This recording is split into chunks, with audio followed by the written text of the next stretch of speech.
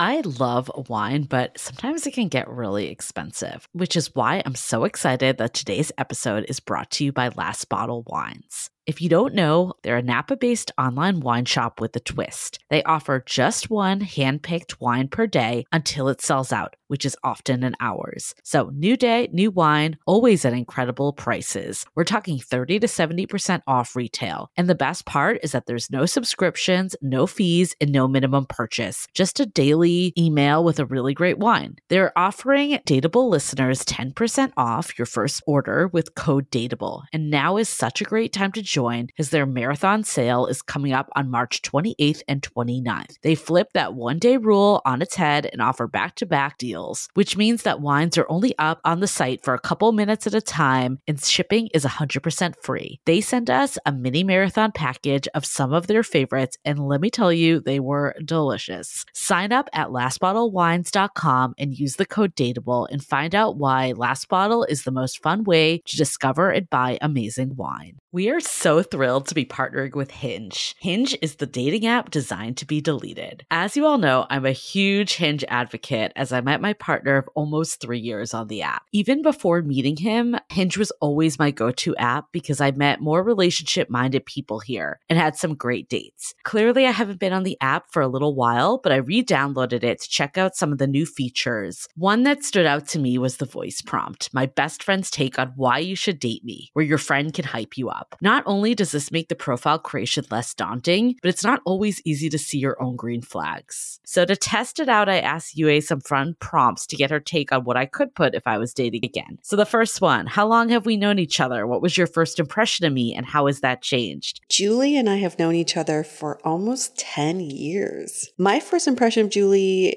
was that she's very social, but I've learned that she has a lot more depth to her beyond the social butterfly that she is. My next prompt, what do you think are my green flags? I would say she's deeply loyal. She believes in love, curious mindset, and she is fearlessly ambitious. And then last but not least, what kind of friend am I? Julie is the kind of friend who will always have your back, no matter what. Damn, that feels nice to hear. So download Hinge and try voice prompts today. Then find someone worth deleting the app for.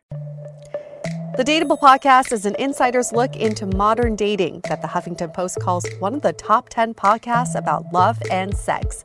On each episode, we'll talk to real daters about everything from sex parties to sex droughts, date fails to diaper fetishes, and first moves to first loves. I'm your host, Yue Xu, former dating coach turned dating sociologist. You'll also hear from my co-host and producer, Julie Krafchick, as we explore this crazy dateable world.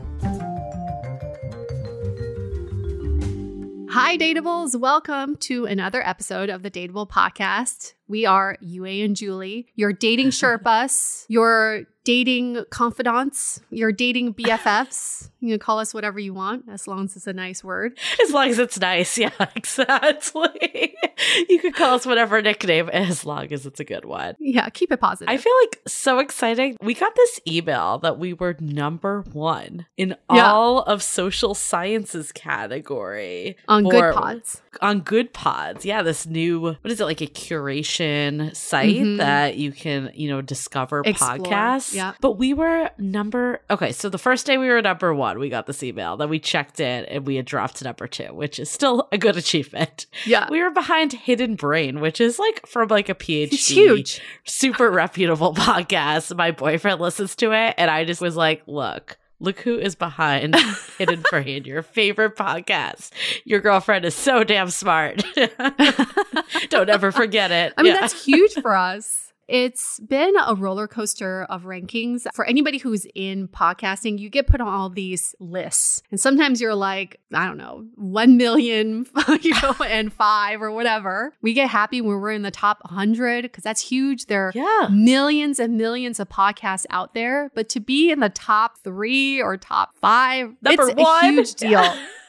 Yeah, I never really thought that would ever happen, but number one is huge because it wasn't just number one in like the dateable category. It was like number one in a huge category of many other podcasts. There was one time that we got to the top 5 on Apple Podcasts under relationships, which is huge. We're behind like Michelle Obama and Esther Perel. We're like, damn, this is good. Yes. But I feel like one of the existential struggles we face with this podcast is how we classify it. Because I feel like, I know obviously it's a dating podcast. We're not going to say it's not. We talk about dating culture. That is the crux of it. But I feel like when you tell people you do a dating podcast, like they don't think it covers nearly as much as we cover. It kind of minimizes what we cover. It does. Because we go beyond that. It's about human connection and patterns and behaviors. I do think there needs to be a different category. I don't know if life and science, is that what it was?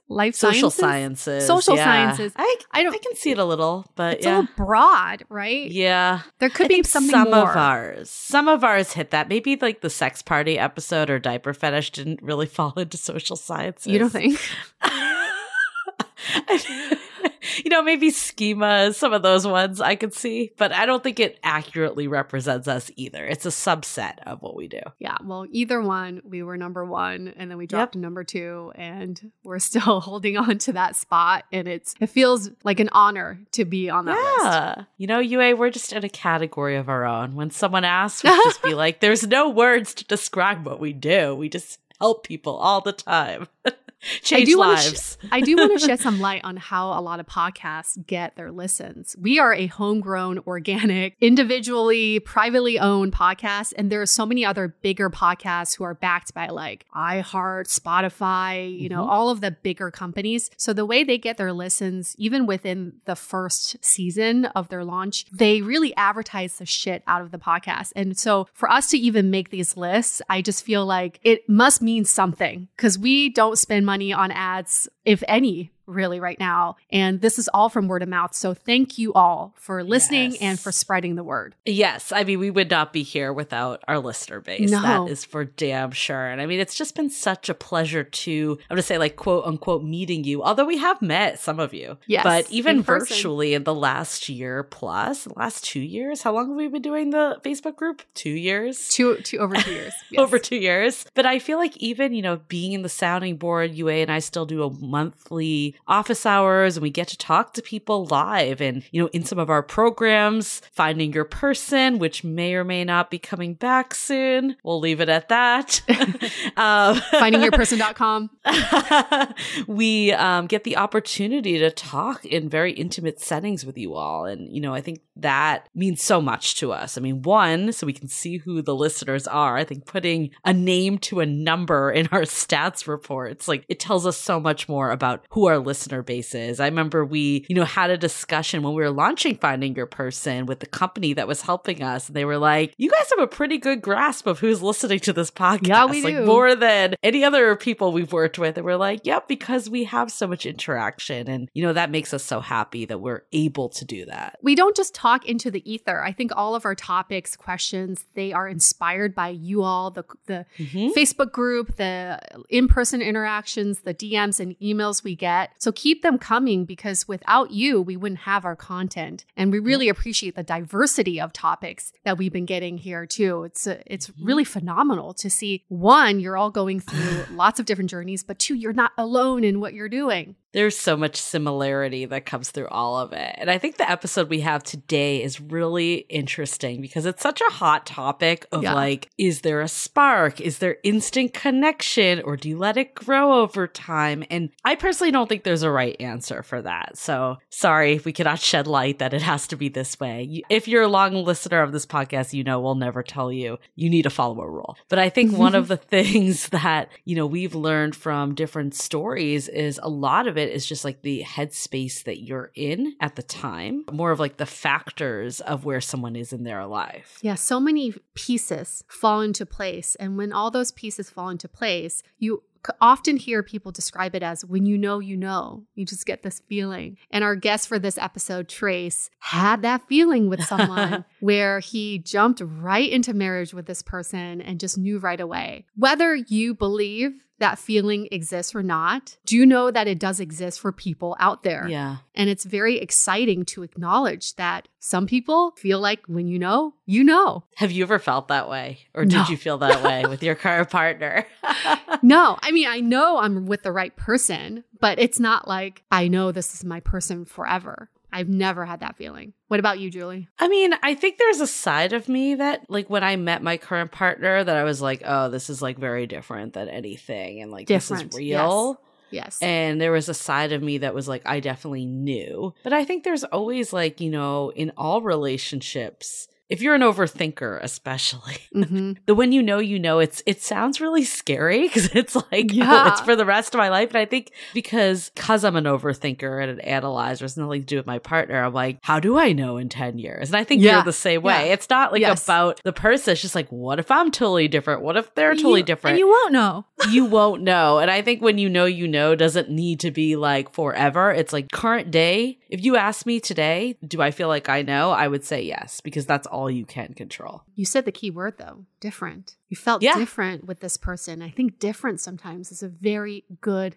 thing. Different means you're not doing the same things over and over again. And the overthinking piece is so huge because I think you'll hear in this story when Trace stopped overthinking, that's when he opened his heart and was able to find the love of his life, who was right in front of him this whole time. And it's an incredible story. And I hear this all the time too, is when you stop overthinking, your heart is free to feel the things that it wants to feel versus us being so logical and thinking it has to be this checklist. It has to, I have to be at this point in my career and I have to have this before I can get in a relationship. Love doesn't work like that. And when you're closed off to it, it doesn't matter what kind of person you encounter. It could be the best person in the world. You won't be able to be open to this person.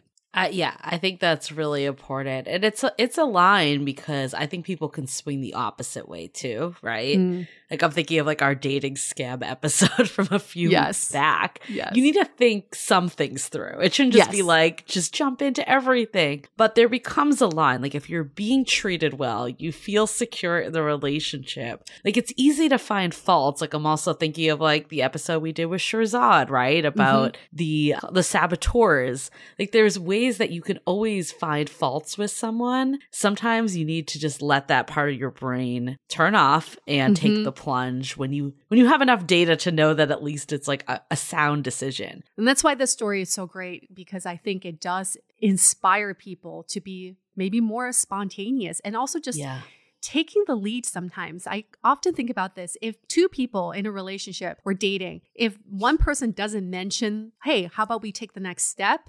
Nothing would happen. No. Imagine no relationships would ever happen. It just takes one person to say, how about we do this? And change is scary. I think inevitably change is scary for a lot of people, but it can also be really beautiful. Like you can go to a next stage and have a totally different experience, but different in an amazing way. Yeah, we're also scared. Everything's so driven by fear. So scared of. I think why I'm so scared of knowing when I know is that I don't want to be hurt. I don't want to get my heart broken. You almost like don't want to admit it, right? You don't want to, exactly. Like, because what if it's not true? What if my feeling was wrong? Like who the fuck cares? Like if you truly feel it, nobody can take that away from you. Yep. This is definitely an example of someone that knew instantly. Yeah. I mean, it kind of, because like you'll hear it in the story. Kind of. There is a little buildup when they were in each other's lives and did not know. But then when that switch went off, they knew. So I think it's just an example that, you know, every story is different. And there could be people that know each other for years before something becomes something. There could be people that go on one date and are like, this is going to be it. There is so many extremes to this that it's just such an individual story perspective. And in a way that's kind of nice. There doesn't have to be one script. We kind of see what works for us and we build that story with whoever we're with. I related so hard to this story, Julie, in a way that made sense for my past relationships, is that most of my relationships have been because I saw someone in a different way. And it wasn't about meeting new people. I think so many people are like, oh, I need to meet new people. And there's like not enough people in my town. For me, most of my relationships were because I saw someone in a different way, like my current partner. Yeah. I've known him for over 10 years. Yeah. I didn't see him in that way till recently. Same with my long-term relationship in Beijing, this guy I was friends with, and all of a sudden I had a thing for him. Same with a New York relationship too, was something just turned on in my head and I saw this person as a potential romantic interest. And I think that's lovely to know that maybe you don't need to meet new people to get into a relationship. Maybe it's just about reframing and just re-looking at the people in your lives already. I love that. I think that's so dead on. I know I have a friend that is now with her now partner and for years did not see him as that. Mm-hmm. And she was going after, like that typical like hipster cool guy that's in a band, like they're evasive, they're, I don't know, like their first priority isn't you, basically. No. Like their priority is like becoming famous, even though they're like playing at, somewhere like that Berkeley they're Bowl getting like basically paid in drinks or something. Right. Yes. Right.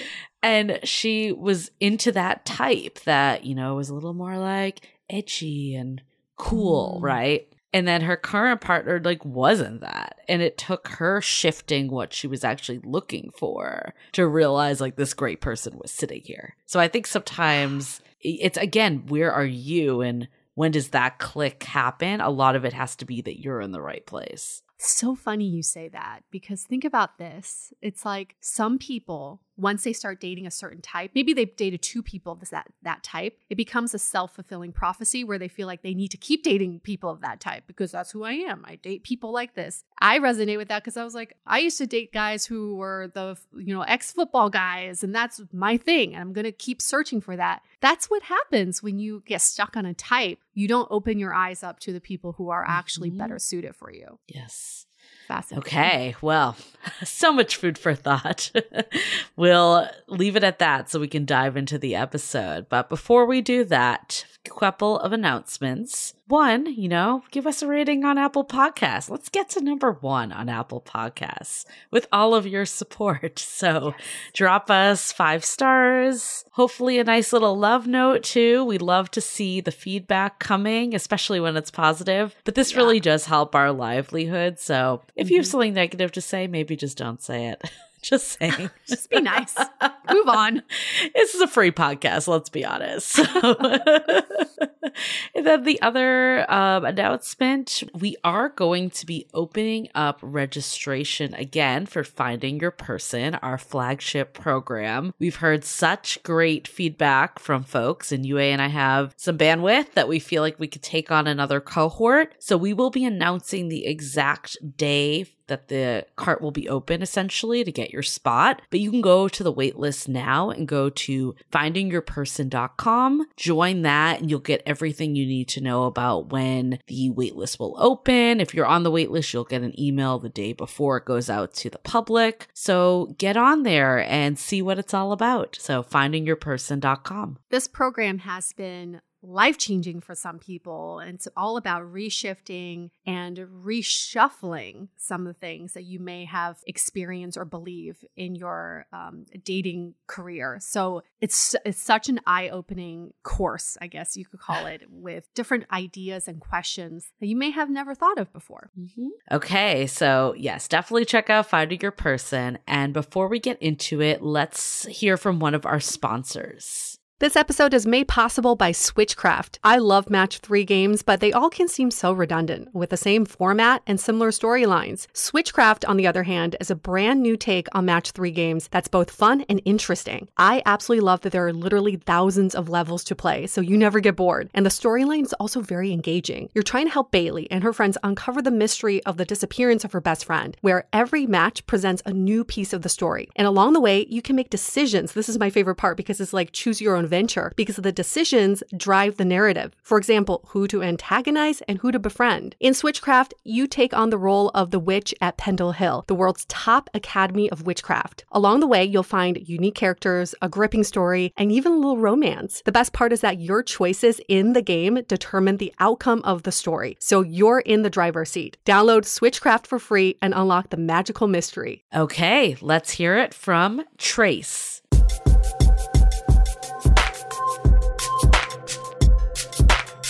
Marriage. That whole thing. Remember that whole thing? I feel like for so long that you and I have been doing this podcast, Julie, that I feel like people are giving up on the idea of marriage, or at least are delaying it. And there's actually numbers to prove that people are delaying when they get married. It's sort of a fascinating time that we're in right now coming out of COVID, where people had concentrated time to think about what they want. Do they want a relationship? Do they want marriage? Do they want monogamy? Our guest today was very clear about all of these things. His name is Trace, and he recently got married. And we're going to get into that story because that story is so incredible. But he currently lives in LA and originally from St. Louis. He's 31 years old. And yes, he is married. Welcome to Dateable, Trace. Thank you so much for having me. This is so exciting. I love to share this story as much as possible. So I am, it's an honor to be here. I love that our rare guest is a guy that can't wait to get married. You know, that's just like telling of the times. Yeah. Where have you been? Where have you been all this time? But Trace, let's get right into it. You recently got married after dating someone for 3 weeks. Is that right? How did this whole thing go down? 3 weeks time. It's actually a crazy story. And every time I tell somebody or think about it, it just like, I don't know. I love it. It's like one of my favorite love stories.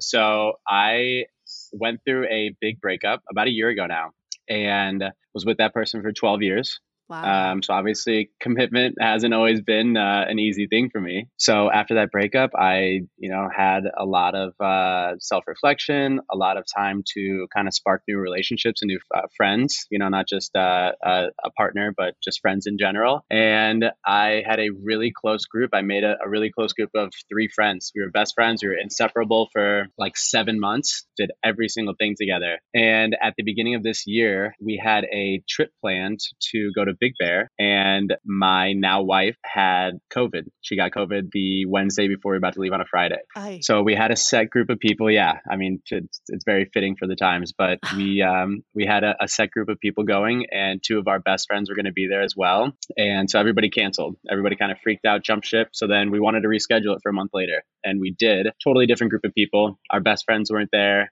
We kind of had like a hodgepodge of random friends go. It was actually me and 5 other girls. So we had a great weekend, one of them, which was my best friend too, Kelsey, my wife. And one of the nights, we had a little drunken talk, long talk. And wait, drunken talk? It was a drunken talk. It was a lot of, we've always had so many vulnerable conversations. We've been so close, and the connection that we've had has been so deep for the past year. She went through a big breakup too, which brought her out to LA from New York. We've just been through so much, and we had the best conversations. And it's funny because we were kind of like helping each other navigate different relationships, trying to help the other person find their partner. And all the while we were kind of shooing off people and not really knowing that it was, to make room for each other. But wait, yeah. I need some clarity on this story. We need to step back for 1 second. Yeah. So how did you guys meet in the first place? And when this trip is coming along, like how long had you known her at this point? Okay, so we met about a year ago. I hired her at the group fitness studio I was working at as front desk staff. And then that was right before the breakup happened. So then a couple months fast forward, and we were just hanging out all the time with our 2 other best friends. So we knew each other for about really well for about 10 months. And yeah. So friends first. Best friends. Best friend. What does that look like? What does a best friendship look like between, did you have an attraction towards her during the 10 months that you were friends?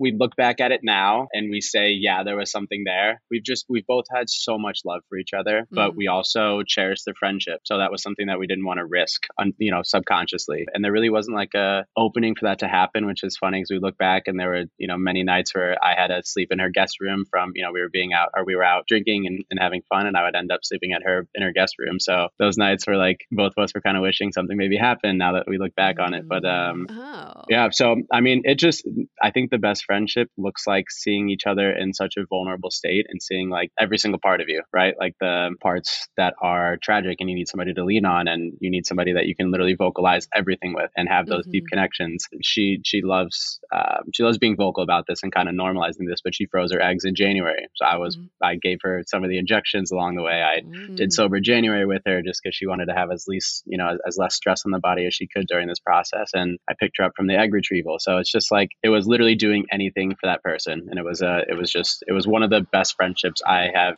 ever had. Like, I have a group of best friends from back home, but nothing was like this. Interesting. So you're both kind of healing from past relationships too. When you first meet, it's starting under a best friend vibe. Now let's continue the story, because I think I needed the context that was missing. Yeah. No, sorry. I know. I get excited telling the story. Yeah, the drunken talk. Let's get back to it.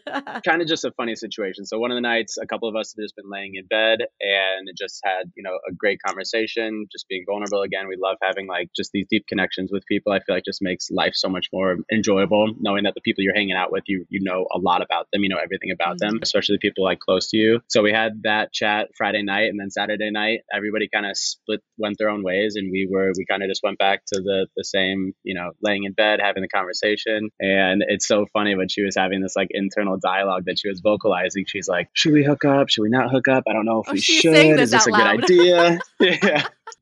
Yeah. And so, it happened, and, there was a little anxiety the next morning, wondering if it was just going to be that, if it was going to do anything to the friendship. It was just a drunken one night thing. And that entire ride home from Big Bear holding hands, it just made so much sense. It's like we'd been dating for a year, right? We went through the get to know each other phase on a level that you would never really, you wouldn't really be comfortable doing right away and as deep. Right. It was just funny. It was kind of like the stars aligned. Like, had these best friends been on this trip with us the second weekend, like, or even if the first week would have happened, like, this probably would have never happened. We all would have been together. All the timing. But here's the thing, right? You can go on trips with your best friends and then hook up with them and then decide that maybe you want to start dating. You guys got married. So, okay, help us bridge that gap a little bit. You have that nice hookup, and then you wake up the next morning, you're holding hands. How did that leap into marriage for you? So we had Vegas was a trip that was planned for us a few weeks later. So the next weekend after Big Bear,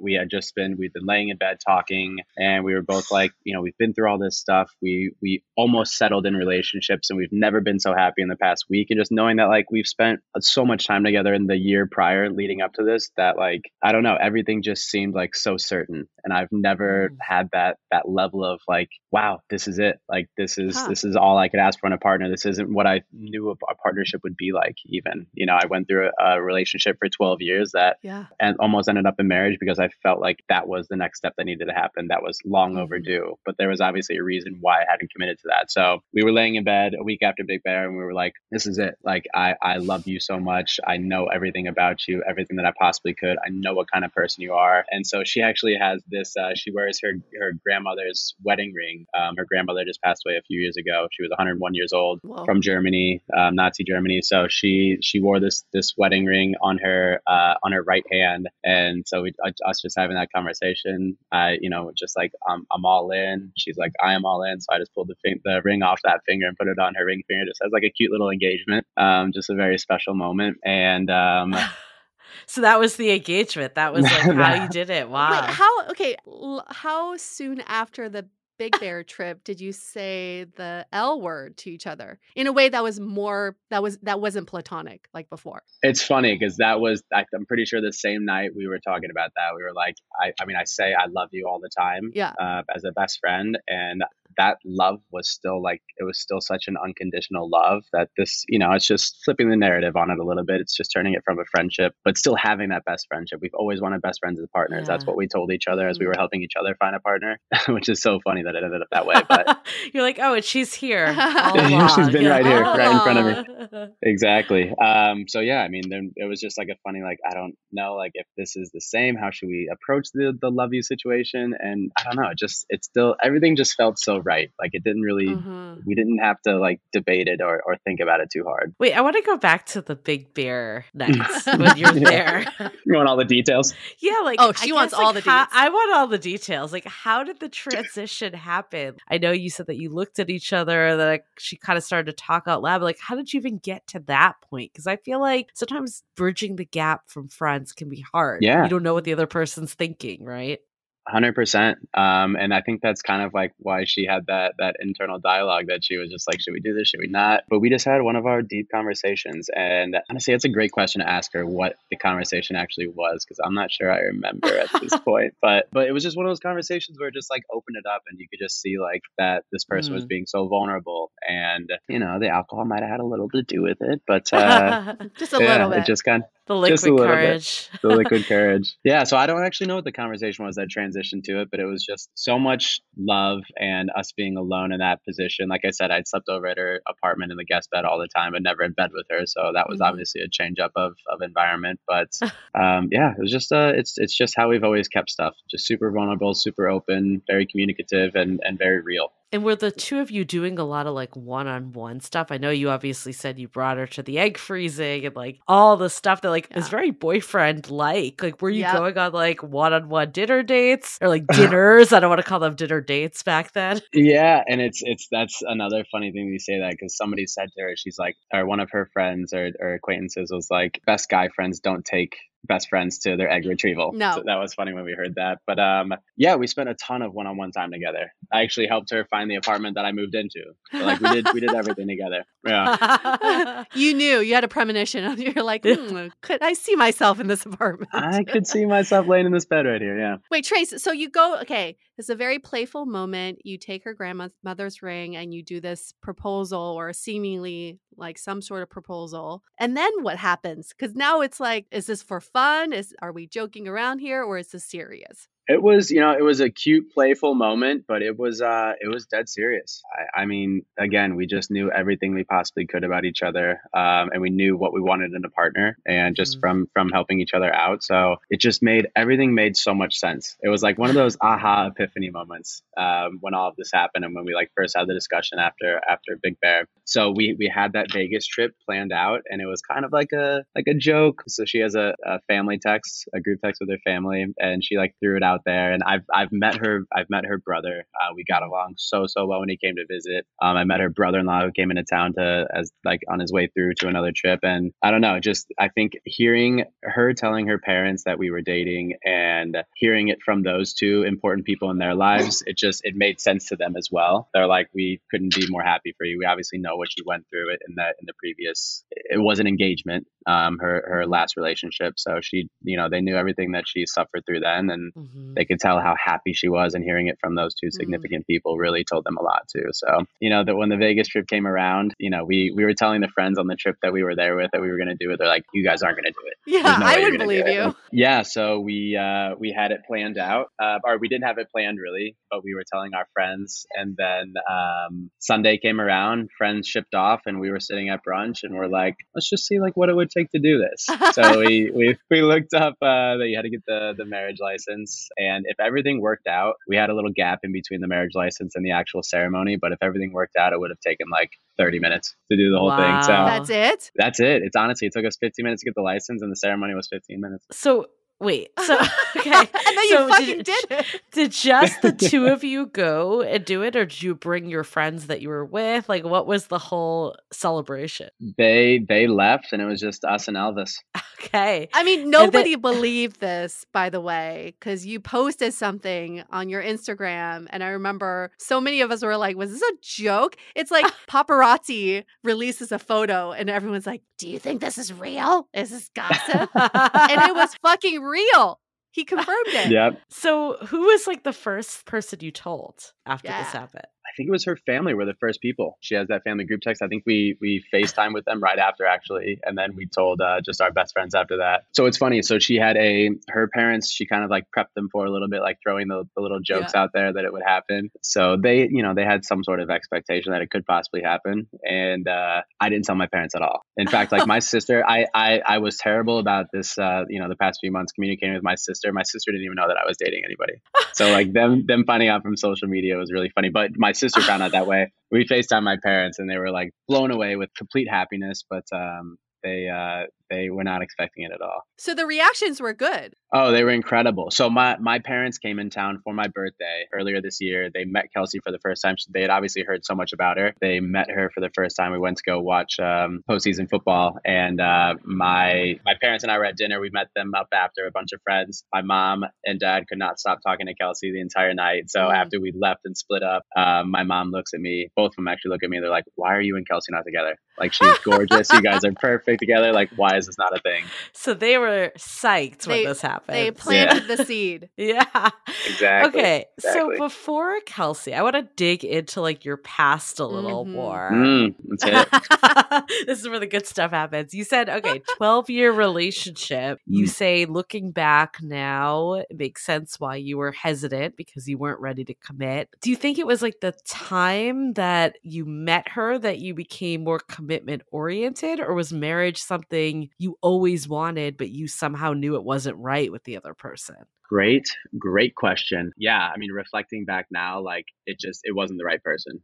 12 years is a long time. And that becomes a very regular part of your life, especially during the transformative years. We started dating, we were 18 years old. So senior year of high school until 30. So we had been through a lot together, a lot of transitions. And it just, looking back, it never felt right. Like I never had that urge to marry this person. And seeing this now and what it actually feels like, I completely realized that she was just not the right person. And I think I hung on to it because, all my friends were getting married after college, and I thought that maybe something would click. And I also thought that maybe I liked like the untraditional way of doing things. And like, maybe I didn't want to get married. Like maybe it'd be fun to just have like a partnership. I don't really know what the reason was, but I think at the heart of it all, it just wasn't the right person.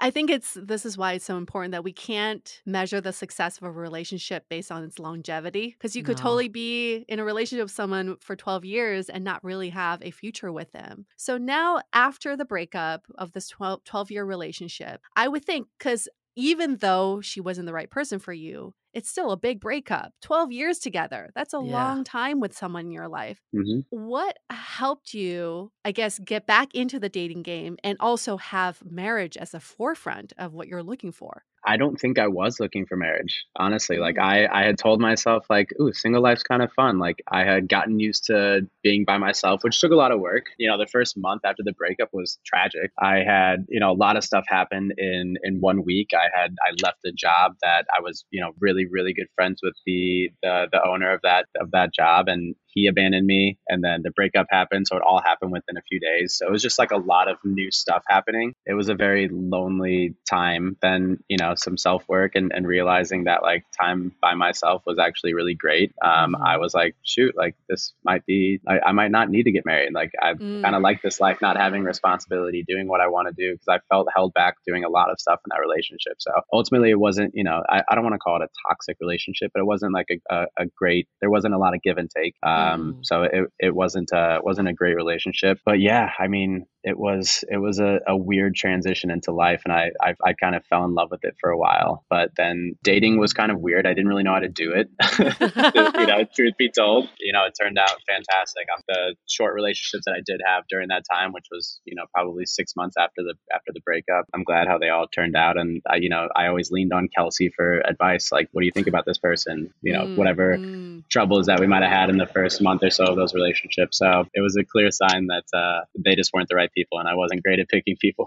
So were you on like dating apps and using them, or were you meeting people differently? That was one thing that like, I don't know why I had a weird relationship with it. I don't know. It just, I never really went that route. I had downloaded the apps, but I was a little nervous and like gun shy to be like, let's go on a date. Like the actual, DMing would go on probably way too long than what the other person was looking for. So ultimately the couple of relationships that I found were organic. It was ultimately through like this community of group fitness that we kind of had out here as friends of friends. And so yeah, it was, I didn't really lean heavy into the dating apps. Got it. And then for a lot of people listening, they're going to think, I already know because I'm thinking the same thing is, how do you know this is the right person for you if you haven't been together that long? And also people have this fear of commitment. What if this doesn't last forever? And seeing that you got out of this long-term relationship and bouncing back and believing in marriage again, how were you able to take that leap of faith to know that the abandonment that you had experienced before, you don't want to experience that again in this current relationship? Yeah, I mean, this situation was ideal, right? Like, I feel like everybody at the end of the day wants to marry their best friend. Mhm. And it is tough to get into that vulnerable situation with people and really show who you are. But that's the best way to do it. And I feel like forcing stuff is not going to give you the results you're looking for. So if there's a relationship that you feel like you're holding something back because you don't think this person will like it and you don't want to go for that, then I feel like you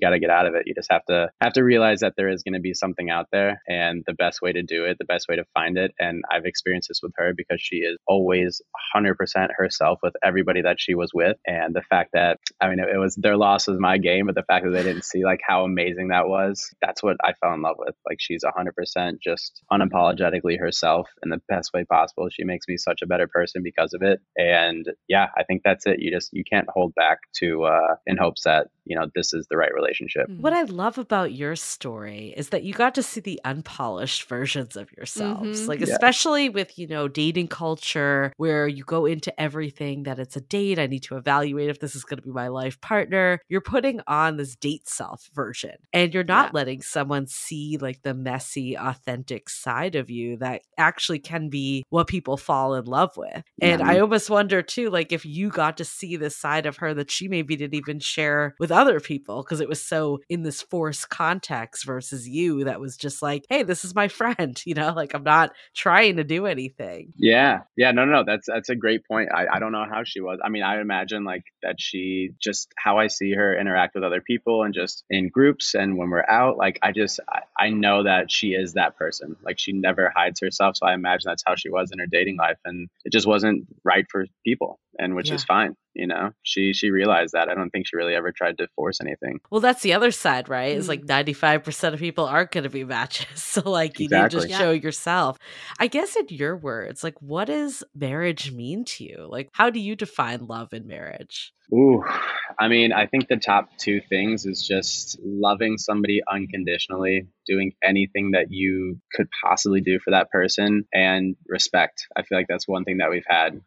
We've had so much respect for one another, and kind of stemming from that, like, we are so open and we communicate so much, which that was something that we both lacked in our last relationships, which didn't work because of it. We settled because we thought that's what it was supposed to be. And we weren't super vocal about that. So that's one thing that we said from the get-go. Like, we've already had this year-long establishment of being so open and vulnerable and transparent and showing so much respect that that's what made the relationship so good. So why would we not put that into the marriage too? So it's unconditional love and respect all the way. And what like made you decide to like just get married opposed to just date longer? It's like, I guess on one side you could be like, oh, well, you met your soulmate. Like, what's the rush? What made you be like, no, I really do believe in marriage and I want this to happen? I don't know. It was so us for us to kind of do that and pull the trigger in Vegas and to have a Vegas wedding, which, by the way, I recommend everybody should do at one point in their life. It's so really? wild. It's so much Even the fun. married ones?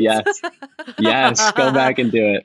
But no, we were so committed, and we already had the year-long dating. So, and we're actually doing like a traditional wedding and everything. We booked our venue for next year, but okay. I don't know. I don't want to call it like a why not situation because I feel like that kind of takes the luster out of it. It was just like a special moment for us. I feel that instead of dating long term, you could also say you already did that, right? Like, you've already been in a long term dating situation. And what I love about this story is that everything is about you two. It's not for other people. Proposal was wasn't for other people to see. The whole marriage ceremony wasn't for other people to see. It was just you two. And the fact that you were like, it's just so us, that makes no sense to me, but it makes all the sense to you. And that's all that really matters, right? Ultimately, in a partnership. So amazed that this all happened so fast, but there must have been some seeds planted in your upbringing, in your childhood. How did you see marriage when you were growing up? What did it mean to you? Oh, I love my parents so much. They have their quirks. They have their just these awesome qualities. But I didn't have the best relationship with marriage. I feel like my father was a lot more into the marriage than my mother. Like I just spoke to my father a few months ago, and I found this just absolutely bizarre. But he's like, I feel like your mother's never been able to be like completely vulnerable. He loves her for who she is, and he's seen a lot of sides of her, but he just feels like she's never been able to, like, he's ever seen her cry before or like break down to him about something. So I love them so much, but I just feel like I didn't really have that great marriage to look up to. You know, I saw it in other friends and other of my friends' parents, but as far as like in my household, like my parents were never like affectionate, and Kelsey and I are disgustingly affectionate. And so I don't know. I think it's just like, I love how you said that, Yue, and somebody else actually said that to us too, that like we already did the dating thing. We were with somebody for such a long period of time. She was engaged at one point, so she did that. Like it's, I don't know. We didn't need that. So I think like it was kind of unfamiliar to us, this feeling and this emotion for somebody else, that we just wanted to like capture it. So I feel like that's what we did.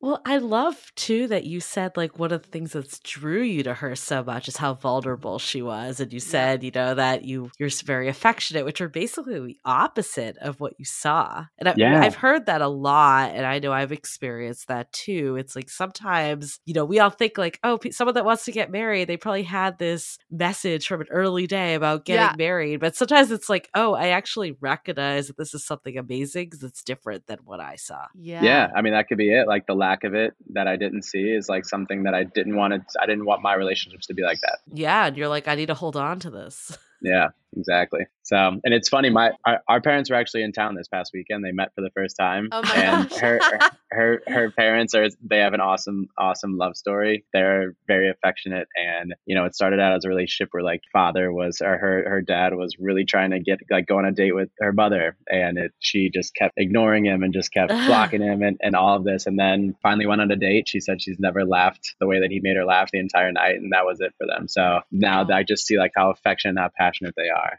So I can definitely see where she gets it from, because it was kind of the opposite of me. Interesting. Let's hold that thought for a few messages. This episode is sponsored by Viia. We all know there are things that can help set the mood in the bedroom, but did you know a little THC could also do that? Yes, Viia has developed a unique blend of pleasure-enhancing cannabinoids, libido-strengthening herbs, and a low dose of THC all into one mind-blowing gummy called High Love. This gummy, wow, it will awaken your senses, increase blood flow, and intensify any sexual experience. I've been pleasantly surprised by the High Love gummies because it is just the right amount of THC for me to have a good time without feeling sleepy. And hey, if THC is not your thing, Viia also offers a wide array of other gummies without it. And everything legally ships in 50 states with discreet packaging directly to your door. So if you're over 21, you can get 15% off and a free pack of award-winning Dreams THC plus CBN sleep gummies with our exclusive code DATEABLE at viiahemp.com. That's VIIAHEMP.com. Let the gummies work their magic. Head to viiahemp.com and use the code DATEABLE to receive 15% off and one free sample of their Sleepy Dream gummies. That's viiahemp.com and use the code DATEABLE at checkout. Take your passion and pleasure to a whole new level with High Love from Viia Hemp. We are so excited to share with you our new podcast, Exit Interview. Dates don't usually end with a satisfaction survey, and yet we rate everything in our lives, from Uber drivers to local coffee shops. So why don't we do the same thing when dating? We're here to conduct the ultimate romance review, featuring daters hungry for love who have agreed to call up old flames to gather honest feedback. Welcome to Exit Interview. He upgraded himself to business class while I was in economy. Wait, wow. What? There's feedback that will make you cringe. She could be a little bit hard-headed, like not reading the writing on the wall. And feedback that will make you swoon. When she said that she had feelings for you. I had no idea. Really? And maybe you'll learn a thing or two yourself about how you can be a better dater, lover, or partner. Obviously, like, knew I was going to learn something. I didn't expect this. Welcome to Exit Interview. Listen to Exit Interview on the iHeartRadio app, Apple Podcasts, or wherever you get your podcasts. Do you remember like when you first started to think about marriage, or like even the thought about marriage even popped into your mind? Probably towards the end of college, I would say. I feel like that was kind of when it felt a little more pressured. But yeah, I never really like had that idea of like being married or having kids, or never really felt maybe like that I was even in like a stable enough part in my life where I could even have that. I always felt like just going through like college and stuff, kind of like switching programs, and I always felt kind of behind the eight ball as far as like being where other people were, like my peers were. So by the time we graduated, a lot of my friends were getting engaged, and I had friends that were having kids like 2 years after college, and I was like, wow, man, like I can't even imagine doing that right now. But seeing that around me, obviously it was a thought, and always received pressure from my ex's family, from her, about doing it. So yeah, just that pressure never, if anything, it deterred me from getting married, hearing that all the time. Yeah, exactly. You and your ex had conversations about getting married, and you just didn't want to pull the trigger. Yeah, I guess you can call it an excuse, was that kind of going back to the stability thing. I never felt like I was going to be in a position to feel comfortable enough to get married and to start a family. So, Trace, have you watched The Ultimatum on Netflix? I just saw it scrolling through the other day. It is like what everyone's excuse was, basically. Yeah, a lot of the men are like looking for stability, and then throughout the experiment, they uncover that these are excuses, because when you're in a committed partnership, you work through these, I guess, blockers together, if you want to call them. But also another blocker is fear. People talk about fear all the time, and I'm sure you face a lot of that too when you were dating, or even during your breakup. How were you able, I know I've asked this a few different ways, but I'm going to ask this directly. How were you able to overcome the fear of really investing in someone, and you're taking a risk on putting your emotions in their hands? Gosh, I don't know. That's a really good question. I don't know if it took me some warming up too, I'm sure, to be able to be vulnerable with this person I didn't really know. But I think there was a night when we were out, a few of us, at dinner, and we were kind of talking about our past. And I really hadn't talked about it too much with Kelsey, or she didn't really hear the story too much. She didn't want to pry. But once I opened up about that, she started to open up about hers too. And she even said like that night was a turning point for our relationship. She remembers like that night instantly, that, I was willing and able to talk about that. So I guess that's when, that was a couple months after we were hanging out constantly. But that was a big, leeway into us being able to have all of those open and very transparent, real conversations. And I don't know, like I would have done anything for this person, and she would have done the same for me. So I just had so much trust in her. There was just no fear that this was the wrong decision to make. I've never been so certain. My parents were like, you are never the person to make a decision like that, Yeah. or like even be like, spontaneous like that. And you always, you're very indecisive with a lot of the stuff that you do, and not in a bad way. They're just like, you think stuff through. And it just felt there was just not 1 ounce of doubt that this was the right move to make. Wow. So I think part of why this, like when Yue told me about you, she's like, we need to have my friend Trace on. And because I think there's such this notion that men are such commitment folks, Yeah. right? And it's always the woman that's trying to push things along. And I've heard so many friends be like, yeah, I subtly like put, Tiffany's as his screensaver on his computer, right. like My subtle ring size messages. in his Yeah, phone. exactly. Like, I guess, like, what are your thoughts about women needing to put pressure on it? Is it truly just like you're a novelty, or is it that like they're not with the right people? Yeah, I guess it's like I don't know. I'm sure it's case by case, but like, I think I understand that one thing also is like, it's a game against time too, right? Like the egg freezing, I know, is a big thing for her, and doing that. So I could understand that she was with somebody for 8 years and the marriage never happened. That was a massive amount of time to invest. It is like an investment, right? You're investing into a relationship, but I don't know. I guess one long lasting running joke in my last relationship is that I slipped up about like 5 years into our relationship. Somebody had gotten married that we were like, oh my gosh, like she got engaged after like a year or two. And she was like, I can't believe it. And I was like, yeah, I guess when you know, you know. So like that stuck with her for so long. Whoa. Thinking back on that, terrible. And I mean, that was a sign right there for both of us to be like, all right, that's, this obviously isn't gonna, it's been this long and no signs of real commitment, that next step of commitment. But now that is, we just ordered a neon sign for our apartment that literally says, when you know, you know. Oh my wait, no, gosh. wait, that's just one of the phrases. Life comes at you fast is what we made it. But when you know, is one of our big phrases for our relationship. Oh my gosh. Yeah. I mean, I don't know if there's like a right answer because I do think that like everyone Yeah. is different the way Yeah. they process things. Like, but then at the same time, like you don't want to be wasting your time. Like I can see both perspectives of it. Is like, how do you start to have those conversations with someone, in your opinion, if you're not on the same page? I mean, I think that's obviously where the show came from, the ultimatum, right? Like you either Yeah. you have to bring it up, and it is. I think it's we had that discussion a lot in my past relationship, and it was just I didn't feel stable and ready to do it, and it's hard. Like you have to be vulnerable and honest with people when they ask you, like, where is this going? Like, do you see a marriage happening? Like, are you invested in this like I am? So I don't know. It's definitely case by case, and I ultimatums to me aren't the best options to do stuff. No. I'm not really sure how to approach that. Yeah, what is so fascinating to me is a lot of people feel like you really need to vet your partner before you get married because people are so afraid Yeah. of marrying the wrong person. But as part of the vetting process, we tend to hold back a lot of ourselves because we're trying to put our best foot forward. We're trying to assess someone out for a potential relationship that we aren't putting our 100% into the relationship. And I think that what causes the downfall for a lot of relationships because people aren't being fully who they are. But if we do take on this mentality of if both people want to get married and they're in that stage of wanting to explore this, do it. Just get married. I feel like that should be the slogan.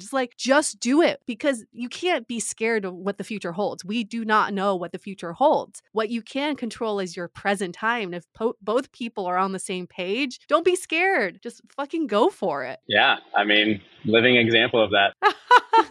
Well, I think the reality too is that people are always going to be growing. Like I think living proof of having a 12-year relationship, it's like just because it's a certain amount of time doesn't mean that that's going to solve all the problems. So yeah, like while it's definitely, I don't know, I'm mixed on this. It's like on one side, like I do think giving it a little time isn't a bad thing because it is more of a commitment than just breaking up, especially when children and the works are entered into the picture. But I also agree there has to be a point that you just kind of take the leap of faith too, because you can overanalyze things all day long and find reasons to hold if you really want to. Yeah, absolutely. And I mean, if you have that discussion with somebody and they're like, listen, this is where I'm at, like I want to get married, and the other person's hesitant or they're not ready yet. And I feel like it's your timeline.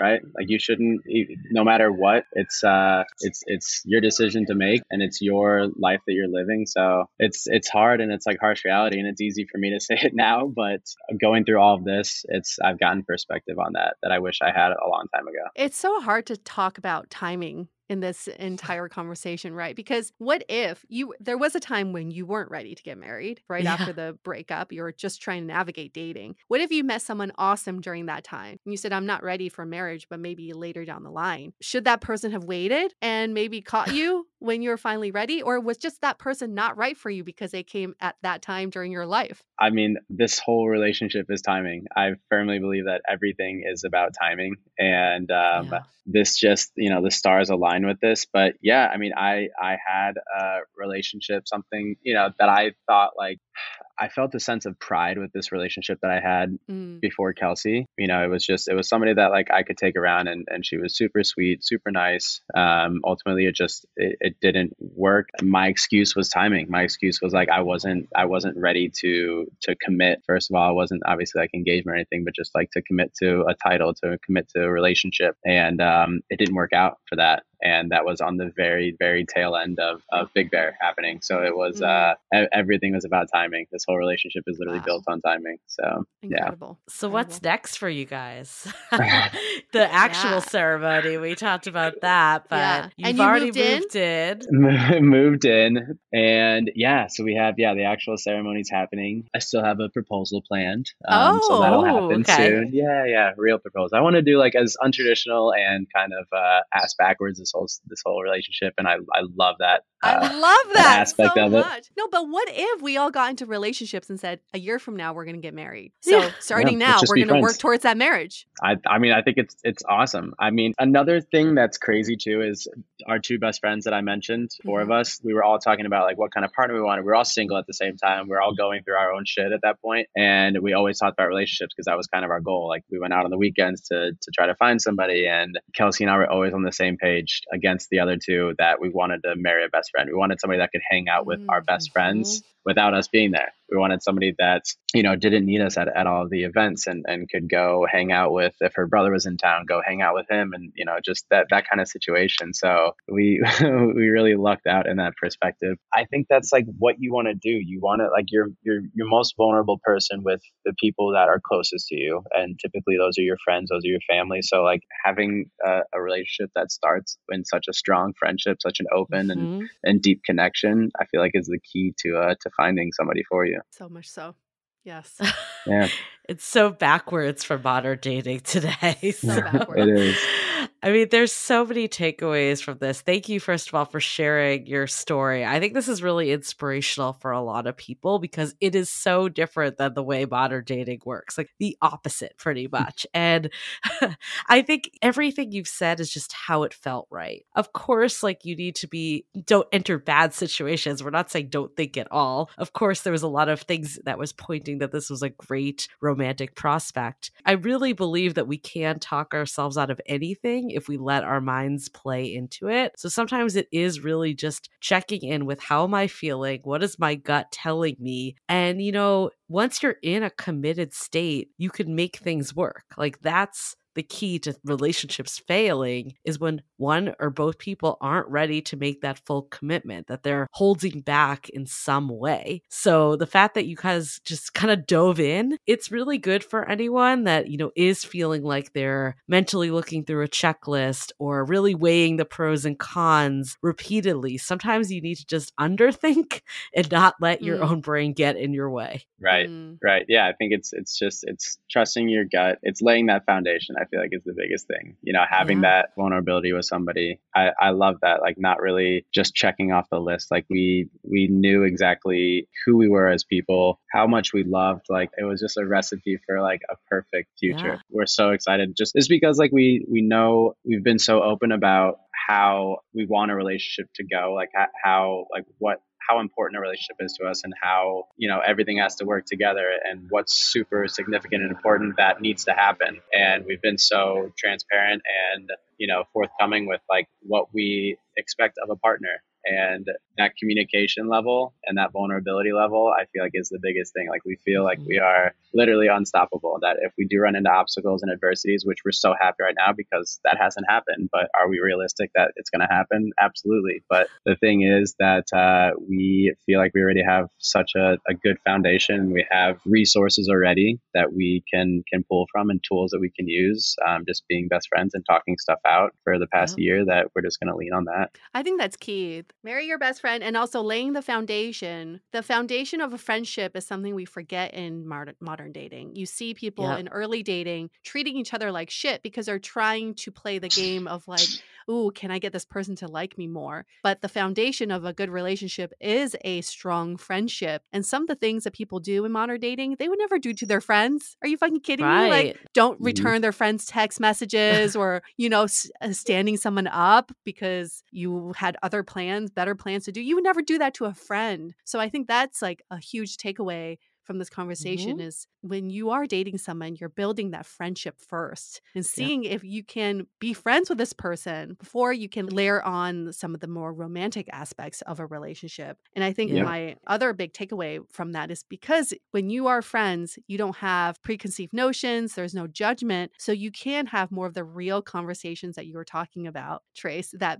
a lot of people don't have when it comes to early dating. And I love the fact that you were saying you don't need a good example of marriage to be in a good marriage. You don't need a good example of love or relationship to be in a good, loving relationship. I think this is where we can feel so empowered to create our own love and our own relationships. Instead of saying, I don't have the guidebook, I don't have people before me to lay out the steps for me. Great. That's even better because now you can take the steps to create the love that you want that fits you. Who cares what other people think? Because it's not them. It's about you and your partner. Yeah. You guys definitely created your own path. And I love that about this story. Oh, yeah. Yeah. We've written our own story and we're excited to see what's in store. I think you also seize the day. I think so many times we like think about the future, overanalyze that, or we get caught in the past. But you were just like, I enjoy being with this person in the present and I want to make every day more of this. And I think that sometimes it can be just that simple. Sometimes we do just really overanalyze. Yeah, absolutely. Yeah, I think it's being present in what you have and not looking at the past. And I mean, using that and realizing that it's created the person that you're becoming. And I feel like we use that to our advantage. Well, it's been such a pleasure to hear this story for the second time for myself, but I got more details because of Julie.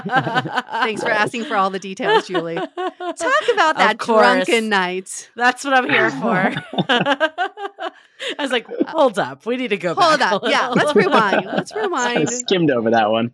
Yeah. When you were on the bed, what exactly happened? So thank you so much again, Trace, for telling us your story. And thank you for all of our listeners because we love sharing stories like this. It gives us hope and it just shows a different way of doing love. And everybody has their own way. You just have to figure it out for yourself. And it should be a fun and exciting process when you meet that person, when you know, that knowing feeling it's like the best feeling in the world. We hope that everybody gets to experience that feeling at some time in their life. So thank you again for that, Trace. And for all of our listeners, we love hearing all the things from you, especially when it comes to reviews in Apple Podcasts. Send us a little love letter on Apple Podcasts, maybe 5 stars, in the review section. Pay it forward. Seize the day, right? Seize the day. Do it. I love this. Do it for love. Okay, we're going to wrap up this episode. Stay dateable. The Dateable Podcast is part of the Frolic Podcast Network. Find more podcasts you'll love at frolic.media/podcasts. Want to continue the conversation? First, follow us on Instagram, Facebook, and Twitter with the handle @DateablePodcast. Tag us in any post with the hashtag StayDateable, and trust us, we look at all those posts. Then head over to our website, dateablepodcast.com. There you'll find all the episodes as well as articles, videos, and our coaching service with vetted industry experts. You can also find our premium Why series where we dissect, analyze, and offer solutions to some of the most common dating conundrums. We're also downloadable for free on Spotify, Apple Podcasts, Google Play, Overcast, Stitcher Radio, and other podcast platforms. Your feedback is valuable to us, so don't forget to leave us a review. And most importantly, remember to stay dateable.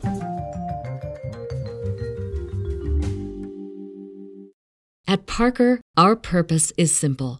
We want to make the world a better place by working more efficiently, by using more sustainable practices, by developing better technologies. We keep moving forward. With each new idea, innovation, and partnership, we're one step closer to fulfilling our purpose every single day. To find out more, visit parker.com/purpose. Parker, engineering your success.